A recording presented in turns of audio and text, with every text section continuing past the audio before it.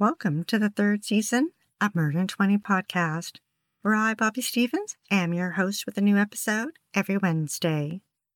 If you're a serious fan of true crime and love listening to podcasts, but don't want all that small talk, you've come to the right place. We get right to the facts. Murder in 20 episodes are concise and complete in 20 minutes. Less talk and more true crime. Be sure to like, share, and follow us to learn about upcoming episodes every Wednesday. Thanks for tuning in.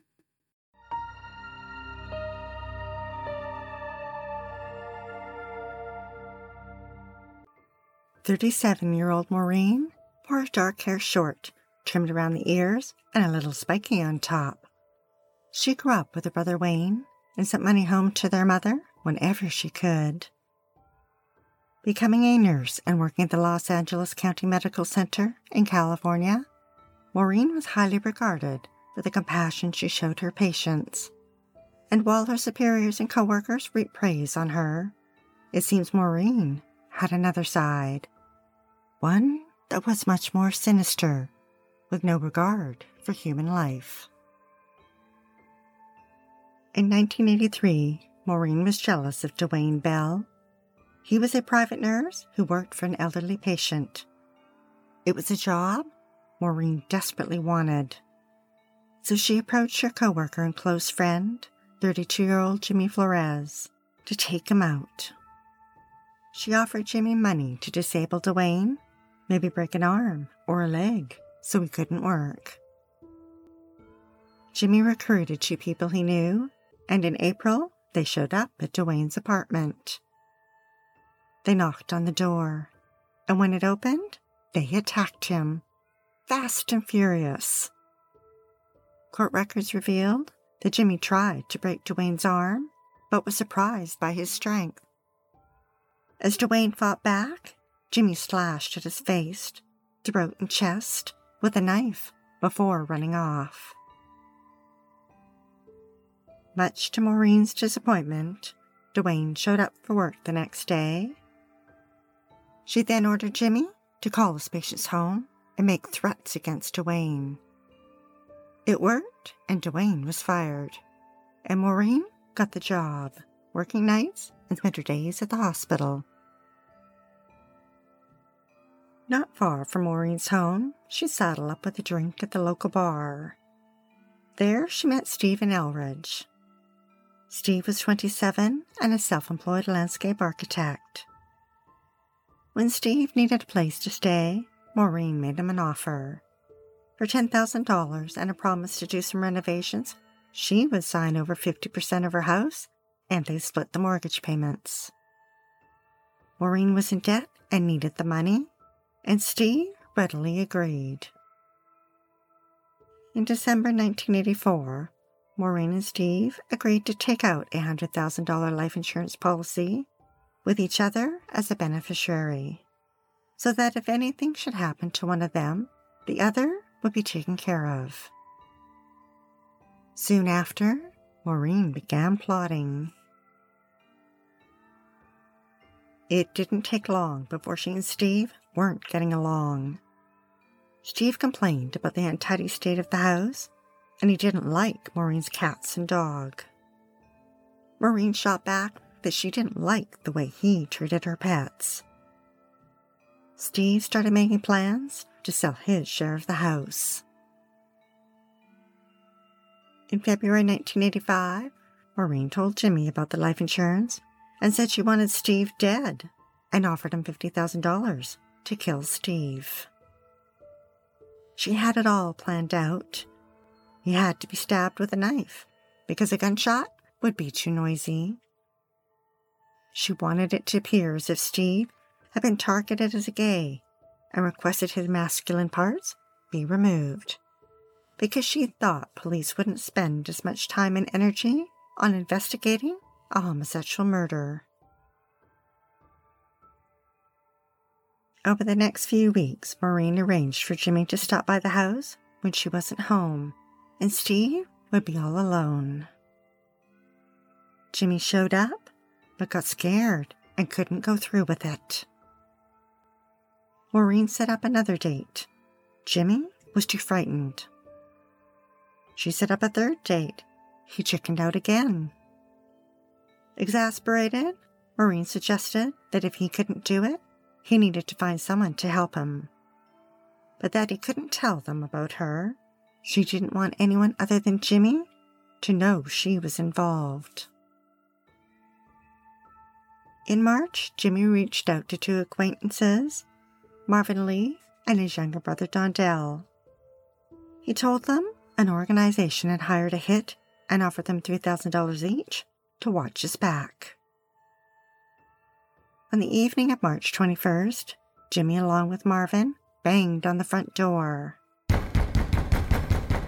When Steve answered it, they told him someone was trying to steal his truck. This momentarily startled Steve. Jimmy and Marvin didn't waste any time and forced themselves inside. Jimmy used a knife to threaten Steve and forced him to crawl on his hands and knees to the bedroom. Told him to take off his shorts and lie face down on the bed. Marvin wandered off to another room and returned with a 2-foot-long piece of bedpost and used it to strike Steve on the head. Then Jimmy slashed away at Steve's back and butt, making small cuts. But in a surprising move, Steve was able to push them aside, jumped up, and ran out of the house yelling. Jimmy and Marvin took off. Steve called 911 and returned to the house and waited for help. The Los Angeles police responded and saw Steve sitting in his underwear, covered in blood. An ambulance took him to the hospital for treatment. The next day, Maureen was again disappointed to learn Steve was still in this world. She called Jimmy and told him, "We are going to have to do it again, and this time you can't fail." Steve returned home. He confided in a friend that he felt safer when Maureen was home with him. The professional nurse and compassionate roommate took care of him and bandaged his wounds, all the while going down to the street to a payphone to call Jimmy and plan their next attack. Over the next month, the calls flew back and forth between Maureen and Jimmy. She told them that she objected to Marvin joining them in case he told anyone. But Jimmy reassured her they could trust him. On April 28th, Jimmy met with Marvin and Dondell and offered them money to kill Steve. Then Jimmy called Maureen several times to work out the details. Maureen told them she'd leave the bedroom window open for them, and that Jimmy would tie her up and either knock her around or cut her with a knife to make it look like she was the victim of a robbery. That night, just after 8 p.m., the three men entered the house. Jimmy walked down the hall and into Maureen's bedroom. Steve wasn't home yet, but she told him to go ahead and cut her on her leg and breast while they waited. That way, it would look like Steve had come home in the middle of a robbery. 2.5 hours later, Steve returned home. It was just after 10:30 p.m. Jimmy handed Dondell Maureen's rifle. As soon as Steve entered the house, he was grabbed by Marvin, put in a chokehold, and dragged down the hall to a bedroom where Jimmy was waiting with a knife.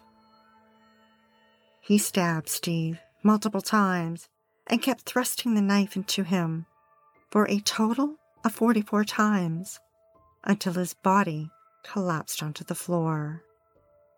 Steve died at 27.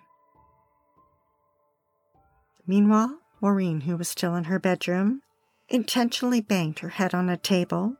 She wanted her injuries to look convincing.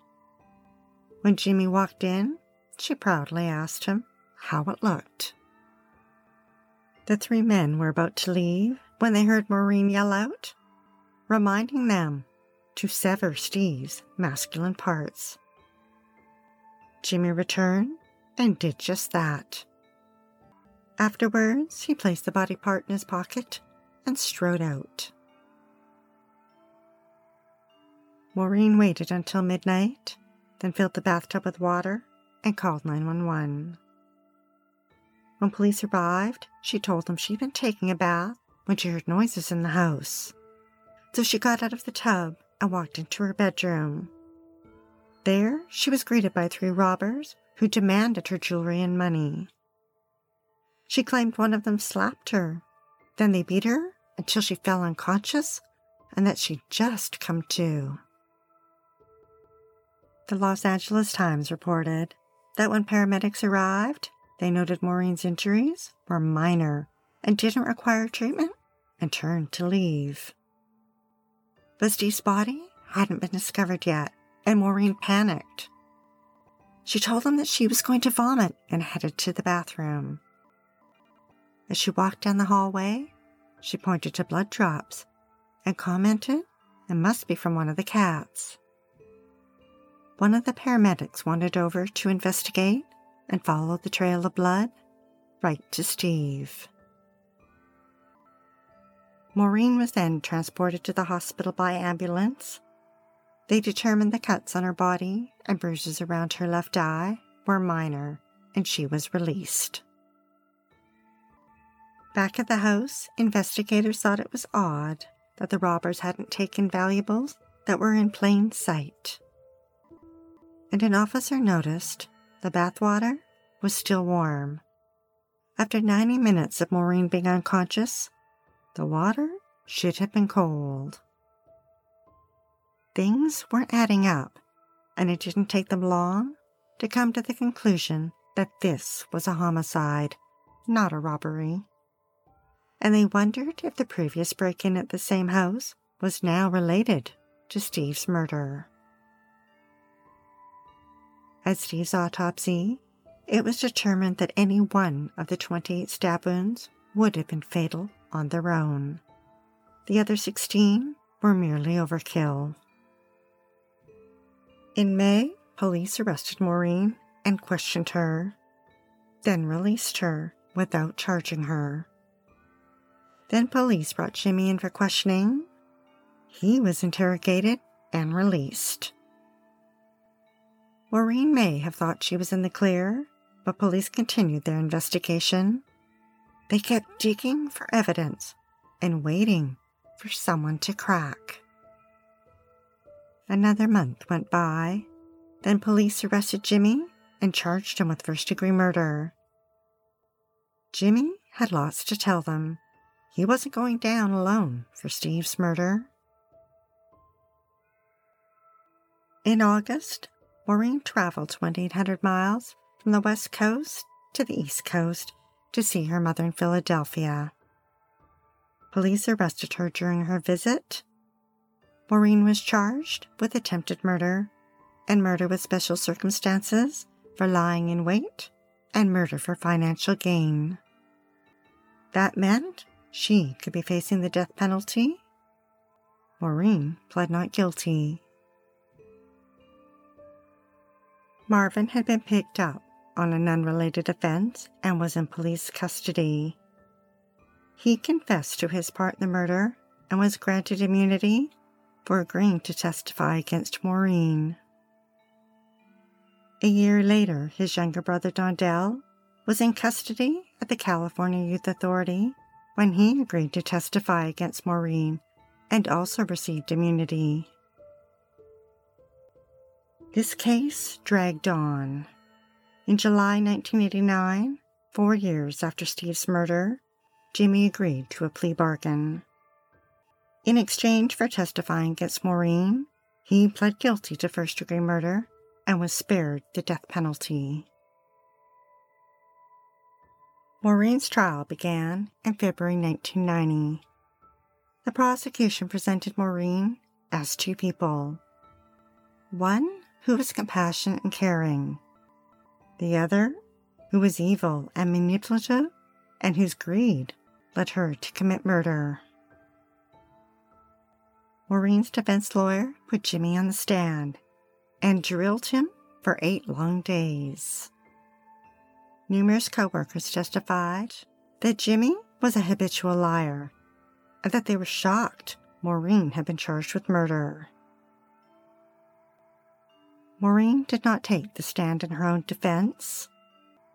The jury deliberated for 5 days, then announced the verdict: guilty of both the murder and attempted murder.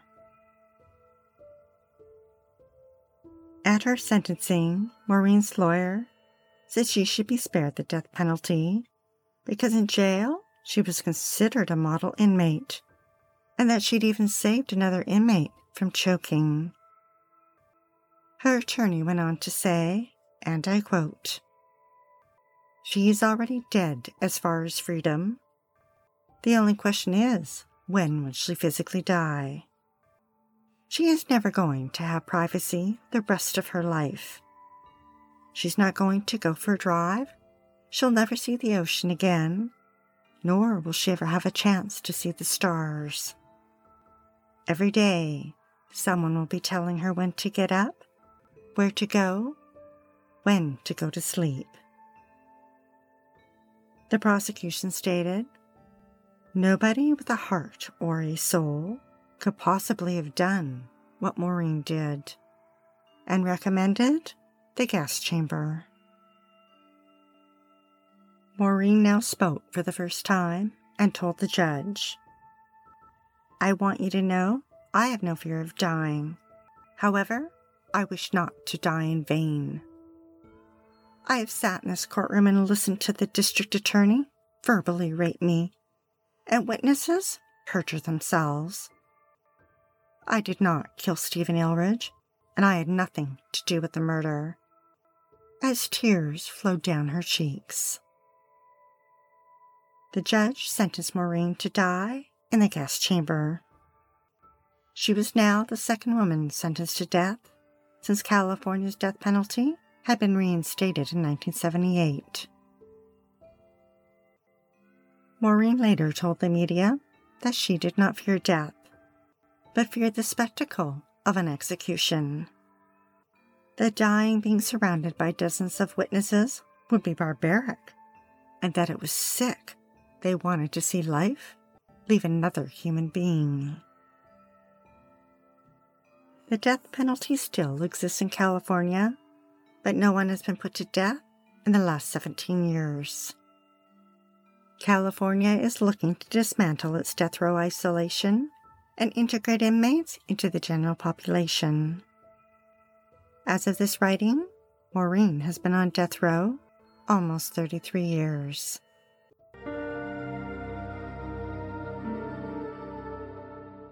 Thanks for listening to Murder in 20 with less talk and more true crime.